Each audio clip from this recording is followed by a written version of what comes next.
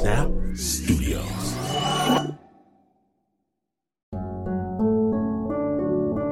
Bury it as deep as you wish.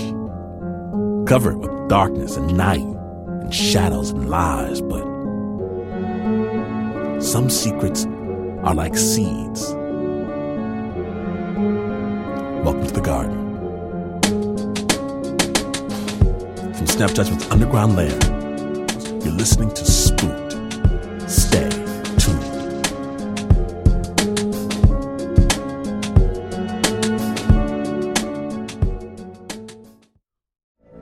From BBC Radio 4, Britain's biggest paranormal podcast is going on a road trip. I thought in that moment, oh my God, we've summoned something from this board. This is Uncanny USA. He says, somebody's in the house, and I screamed. Listen to Uncanny USA wherever you get your BBC podcasts, if you dare.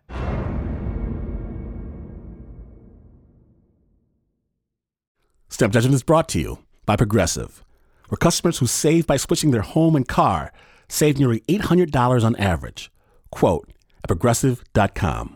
Progressive Casualty Insurance Company and Affiliates, national average 12-month savings of $793 by new customers surveyed who saved with Progressive between June 2021 and May 2022. Potential savings will vary. From KQED and PRX, you've crossed over to Spooked.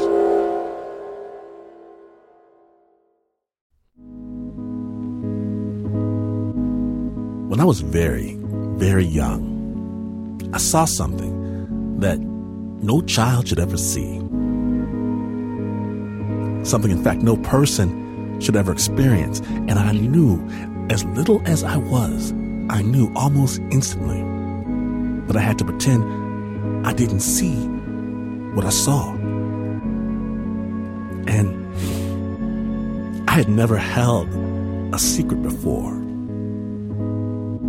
I did not want to hold this one, because the less I said, the more I saw those images, the more that horrible scene crystallized in my mind. But I never told.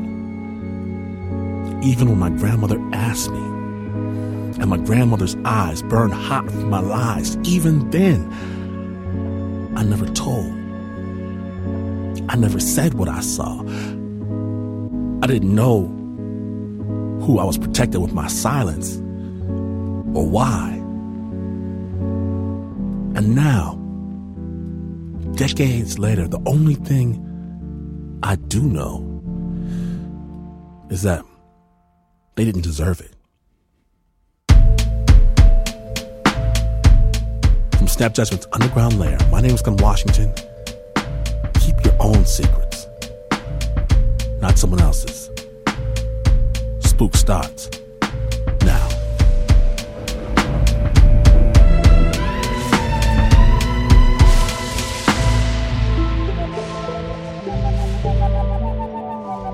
Have you ever heard them say, what you don't know can't hurt you? Well, our first story caused me to reconsider such received wisdom. We begin with Jennifer. As a parent, you always want to protect your kids.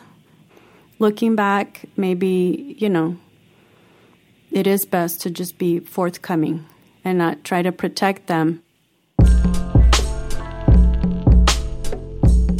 When we first bought the house, I was aware that there had been a death at the home because my husband actually went to school with the young lady that passed away there, Libby. They were friends, and he would go pick her up at her house, which became our house, and they were close for a while. I did feel a little hesitant to move in because of the story he had told me. He was aware that she had passed, and there was always something kind of mysterious about her death. She died in the barn behind the home. But he did knock the barn down completely, And he said it's not part of the home. We remodeled the home extensively, so it felt like a new home initially. Taylor, my oldest daughter, was our only child when we purchased the home. We decided because she was so little, I didn't think it would serve a purpose other than scare her if we mentioned anything about the history of the home. We just wouldn't mention it or bring it up. And at first, when Jennifer and her family moved in, things were peaceful, normal, quiet. But that didn't last too long. One night, after about 2 years of living in the house, the family was asleep. This is Taylor, Jennifer's daughter. She was about 7 at the time. We heard just the loudest crash, like there was a window shattering. And my father immediately gets up. He grabs his gun, because we're in Texas, and he starts searching the house because he thinks there's an intruder. He thinks someone's breaking in. And he looks around and he can't find a single thing. And the next morning when he wakes up, he notices that a family portrait of ours is missing from the shelf. So he goes over to see where it is, and he sees that our family photo has fallen face forward, so you couldn't see our faces. Like someone had just pushed it over face forward, and it smashed. That's when we were first made aware that something wasn't quite right there. But still, Jennifer and her husband agreed they wouldn't indicate to Taylor that anything was wrong. And when they had another child, Joseph, they decided they would keep the secret from him, too. It was just a normal afternoon. We were just hanging out. And I was not feeling too good. I was napping in our bedroom. That's when Joseph came running into Jennifer's room. And woke me up and was crying. And he was very shaken. And he said, Mommy, there's a lady in the living room. He said that there was a woman, and she had no feet. She had long, blonde, curly hair. And she was just floating across the house, and that she turned her head very sharply and just gazed at him. So he closed his eyes and started to cry, and when he opened them, she was gone.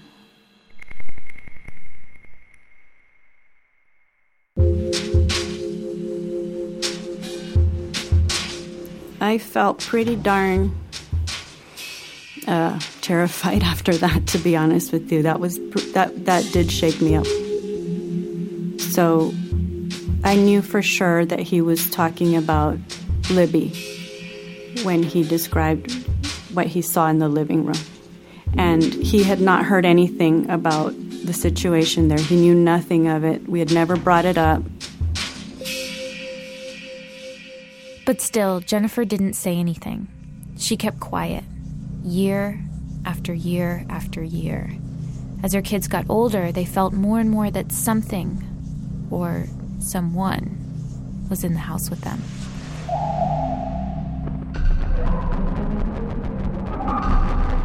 I've heard voices. I've heard knocking on the wall. Banging on the wall. Like someone was just banging with their fist as hard as they possibly could against the wall. But still, Jennifer didn't tell Taylor and her brother that she believed Libby was haunting the place.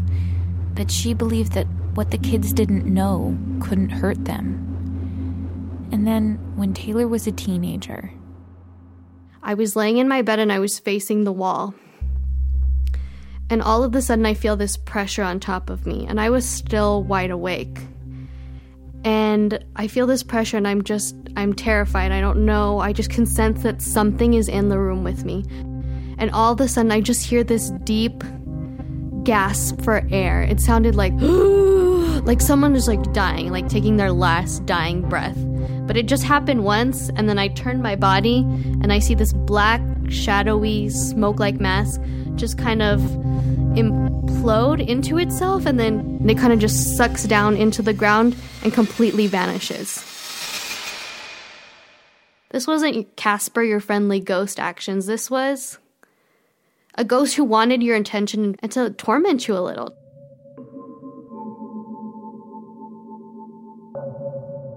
Taylor decided she would keep this experience to herself. She worried that if she said something, her parents wouldn't believe her, or they would just ignore her. They were in the kitchen talking about it, and I had been in the other room watching cartoons. And as I walk in, and I don't think they realized it, they were saying, "Oh, it was a suicide, and Cheppies, he knew her." Cheppies is my dad. That's his nickname. And I was like, "What are you guys talking about?" Don't worry about it. They're just telling a story. But Taylor was pretty sure her parents weren't just telling a story. They knew something about the house, about the haunting. And then, middle of the night, dead asleep, and I awoke just suddenly. And she was hovering over me, kind of like the way a skydiver hovers as they're descending. And I could see her very vividly. She wasn't in spirit form. She was very much flesh and blood. And she was looking at me very intently. And she had these just locks of very, very dense, curly blonde hair. And she was very young looking, like a very young looking adolescent, almost childlike. And she was wearing a very flowy blue and white dress. And she was just staring at me. I felt a piercing look towards me. It wasn't friendly by any means. And I started screaming. And my husband turned on the lights. And she went away.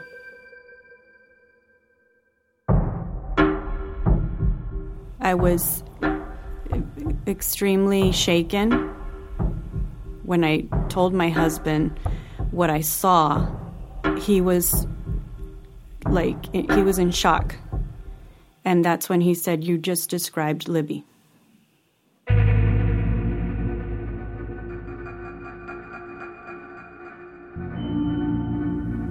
Our kids did start to ask questions about who this lady was. As a parent, you always want to protect your kids. There was a part of me that didn't necessarily want them to feel, scared or spooked. I do feel that I was always seeking that truth about why my house was haunted. But, in the end, the truth usually surfaces anyway, so. One summer, Taylor had surgery on her leg, and she was lying in bed. Her doctor had put her on bed rest. In my bed all day in this room, alone on the other side of the house from everyone else. I would keep the shutters closed. I was just kind of always in the dark. Lying in the dark, all Taylor could think about was the ghost in her house. Who was she? Now that she had a lot of time on her hands, she decided she would try to find out. I found a newspaper archive of newspaper issues from way back in the 60s, and I was spending just hours and hours searching and searching until finally I got to an obituary page, and I remember seeing her name for the first time, and there was almost this relief to it.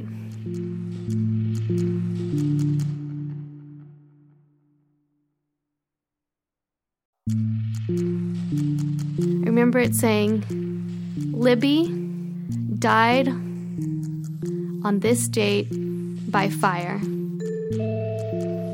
The fire occurred in a storage room in the back of the property where they had horses on the property. They kept saddles, they kept feed, they kept different hay. The circumstances surrounding her death were very mysterious. When she was found with a saddle on top of her body, and there had been a fire around her.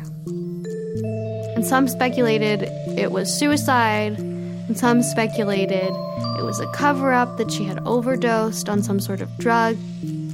It just felt like this one weird piece of the puzzle just fit right in. And I had her name, and I knew that she had died by fire, and I knew that she was the one. That she was the one causing all these problems. That this restlessness and this anger was coming from her.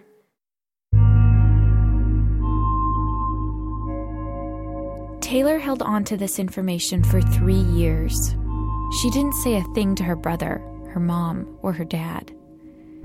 And then one night, at dinner with family friends at their favorite restaurant, she finally had the guts to bring it up.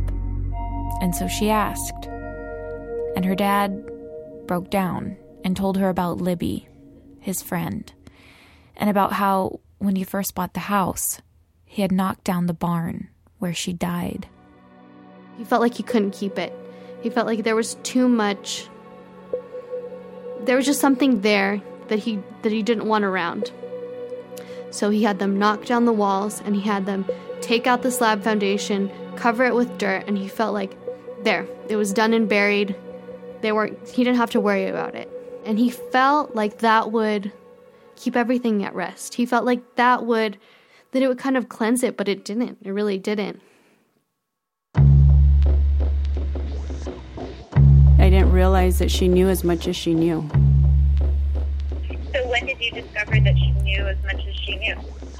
When you told me. Just now. I think we're keeping a few secrets here in this family, but maybe not telling the kids wasn't the best decision. It was, good intentions on our part, but maybe we should have explained to it, on their terms, so that it would give them an understanding and a perspective of maybe why things were happening the way they were happening. The family has since put the home up for sale, and they've moved to a different house. We left a few things there, and it hasn't been sold yet. Just as recently as a few weeks ago, my son Joseph went to the house to get shoes, and he went to grab the shoes, and heard a bang, like somebody just kind of banging on the wall, but light. And then as he was walking through the house, it just got louder and louder to the point where it was deafening, and he just bolted out of there. So I think whatever's there wants to be left alone.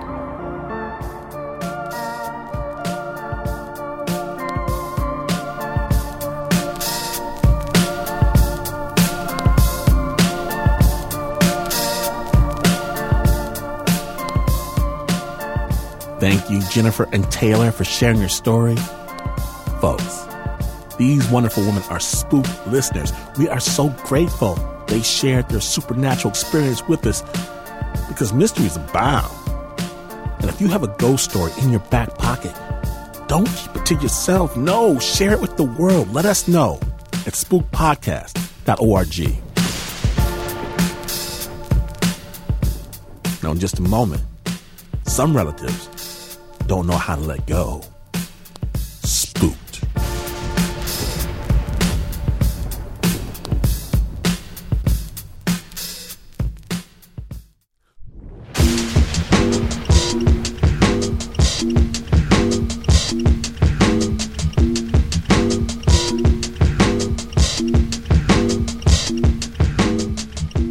Now then, when Maria Foster was only 3 years old, her family moved to Los Angeles.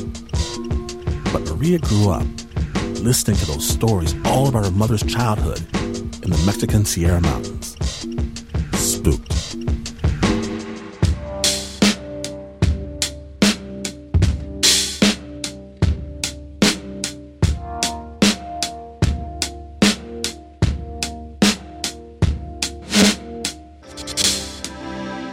All of her sisters had lots of children. Everybody had 6 or 7 children. My own grandmother had 12, for heaven's sakes. My mom only had 2 girls. And the pressure was always on to have boys and have boys and have boys. And because she did not have boys, then somehow she was minimized My father, he always disparaged her for saying, you only gave me women. You know, what good are they? Viejas, he would call them. They only give me broads. I need sons. My mom, she just couldn't have babies anymore. So then my father moved on. And sure enough, with this next relationship, boom, he has a boy and sends my mother a Polaroid of this boy. I was 12, and he sends this Polaroid, and Mom shows, look, your father had a son. And she's crying and crying and crying. She's crying in the bedroom. She's crying in the kitchen. She's just crying. And I'm like, well, what the hell am I? What am I, chopped liver? We were too poor, so I couldn't have the traditional quinceañera with all the escorts and dresses and party and what have you. But that's when my mother sat me down. Okay, you're 15 now. You are available now to be married. And I'm like, what? I'm in junior high school. What are you talking about? I was supposed to marry a good Mexican man, and I was supposed to have children. That was my duty. More than anything, she wanted to have grandchildren. And more than just children, she wanted to have a boy grandchild. And it must have been eating at her.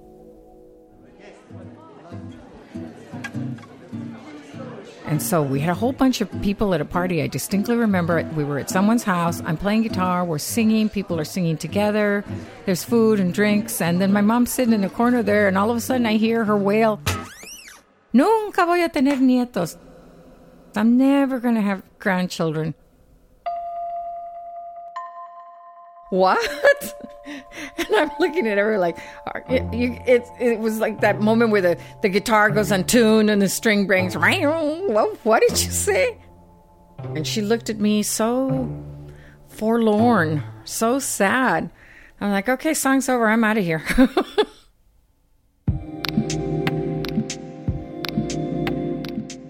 My sister and I were dating, we're going out, we're going dancing, we're going to the clubs, and we'd be getting dressed up to go and do our disco thing. And she'd be sitting on the sofa, all morose, Nunca voy a tener nietos. There they go again. Or she'd be muttering in the kitchen, Nunca voy a tener nietos. As she'd be closing the door, Nunca voy a tener nietos.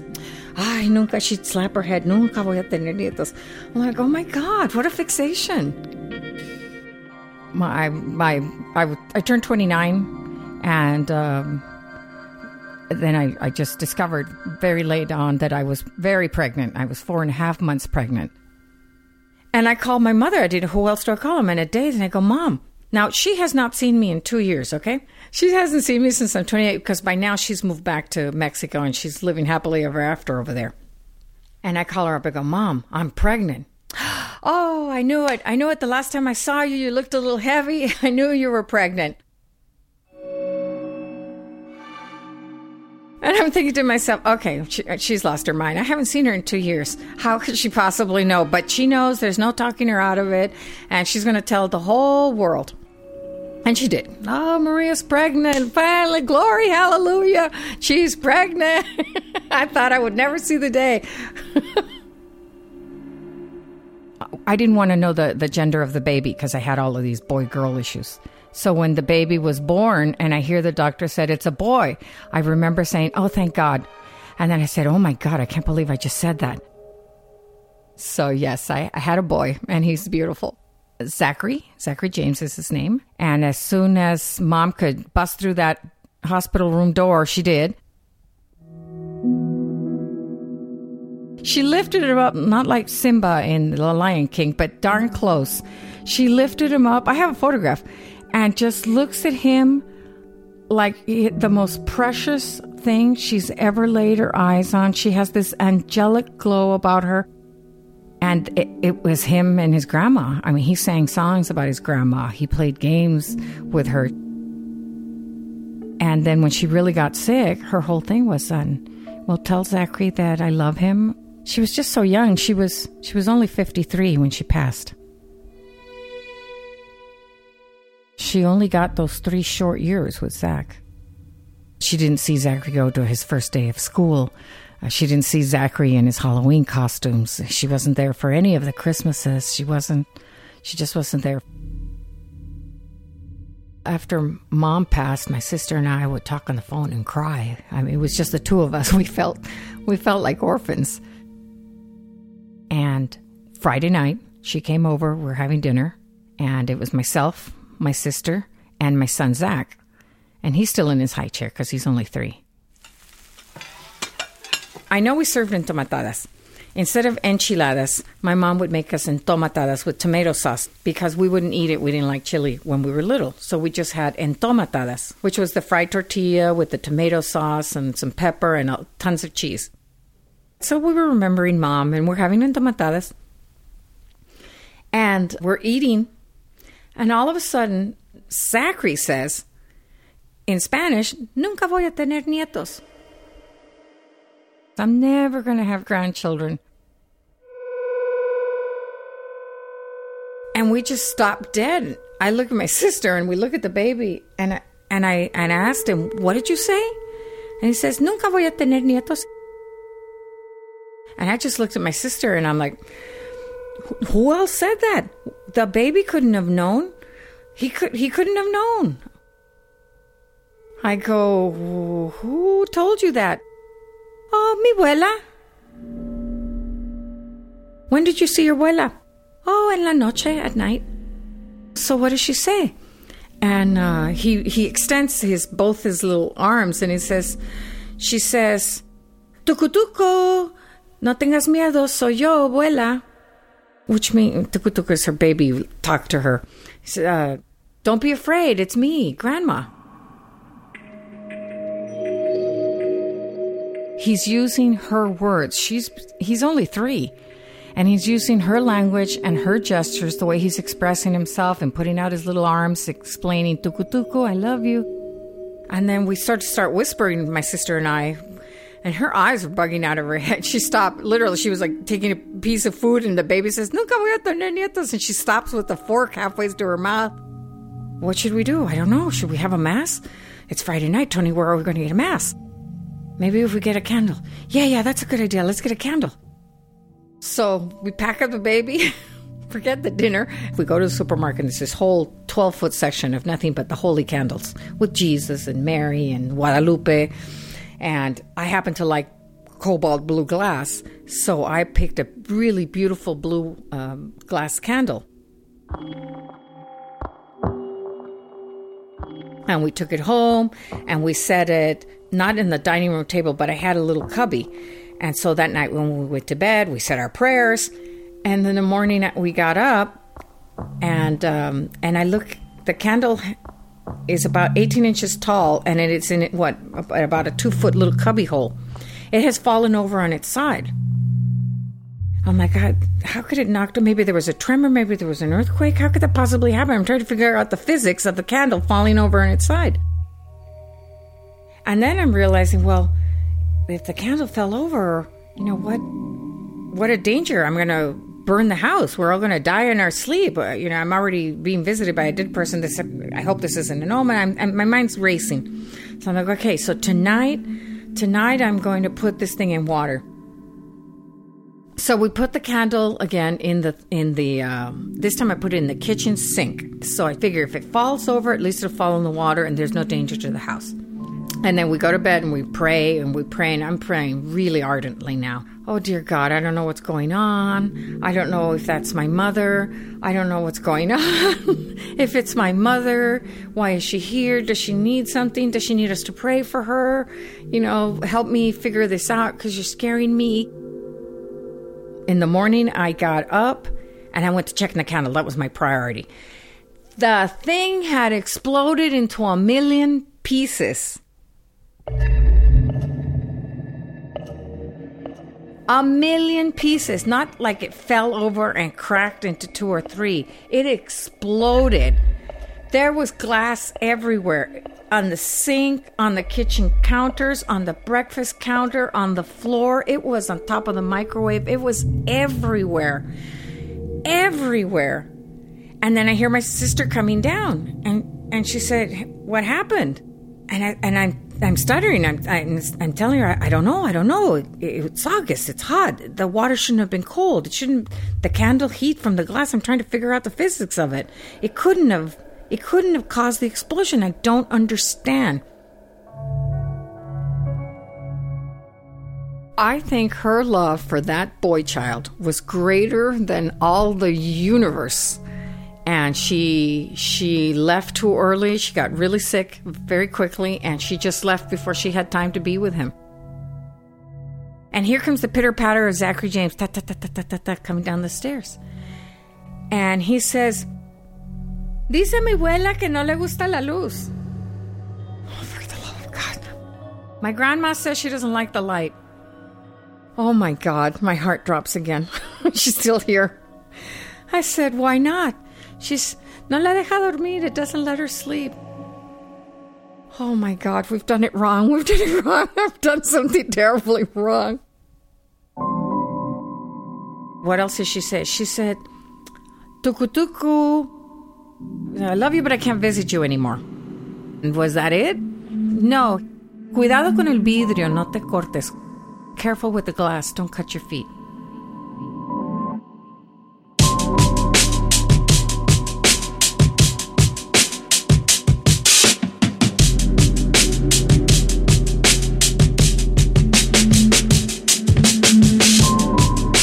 Thank you, Maria Foster, for sharing your story with Spooked. Now, Maria is also a Spooked listener. We want to hear your stories. Find us online, spookedpodcast.org, and let somebody know.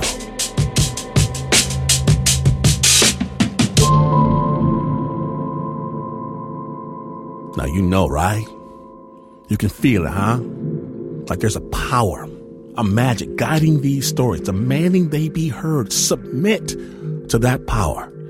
New spook stories every week until All Hallowed Eve. Be afraid. And if you dig amazing storytelling of the non-supernatural variety, get the amazing Snap Judgment podcast. It will blow your mind. I promise.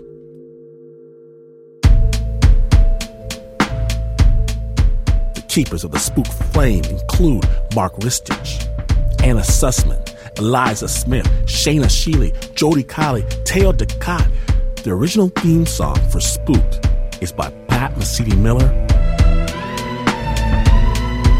The amazing team that wrote, performed, and produced this original score you're hearing right now for this episode includes Pat Mesiti-Miller, Renzo Gorio, and Leon Morimoto.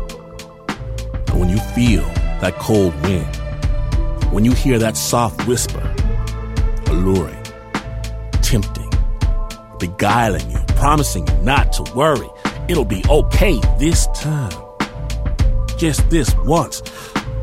Reject their lies. Never, ever, never, never, ever, never, ever, ever turn out the lights. This story was Summoned in the Dark of Night by KQED and PRX. Support for Snap Judgment presents Spooked comes from Odoo. Tired of relying on disconnected software to manage your business? Then you need Odoo. Odoo is an all-in-one management platform with a suite of user-friendly applications designed to simplify and connect every aspect of your company in one easy-to-use software, so you can get more done in less time. To learn more, visit odoo.com/spooked. That's odoo.com/spooked. Odoo, because amazing employees deserve amazing software. This show is sponsored by BetterHelp. It's a simple truth. No matter who you are, mental health challenges can affect you, and how you manage them can make all the difference. That's why everyone should have access to mental health support that meets them where they are and helps them get through. BetterHelp provides online therapy on your schedule. It's flexible, simple to use, and more affordable than in-person therapy. Connect with the licensed therapist selected just for you. Learn more at BetterHelp.com. That's BetterHelp.com.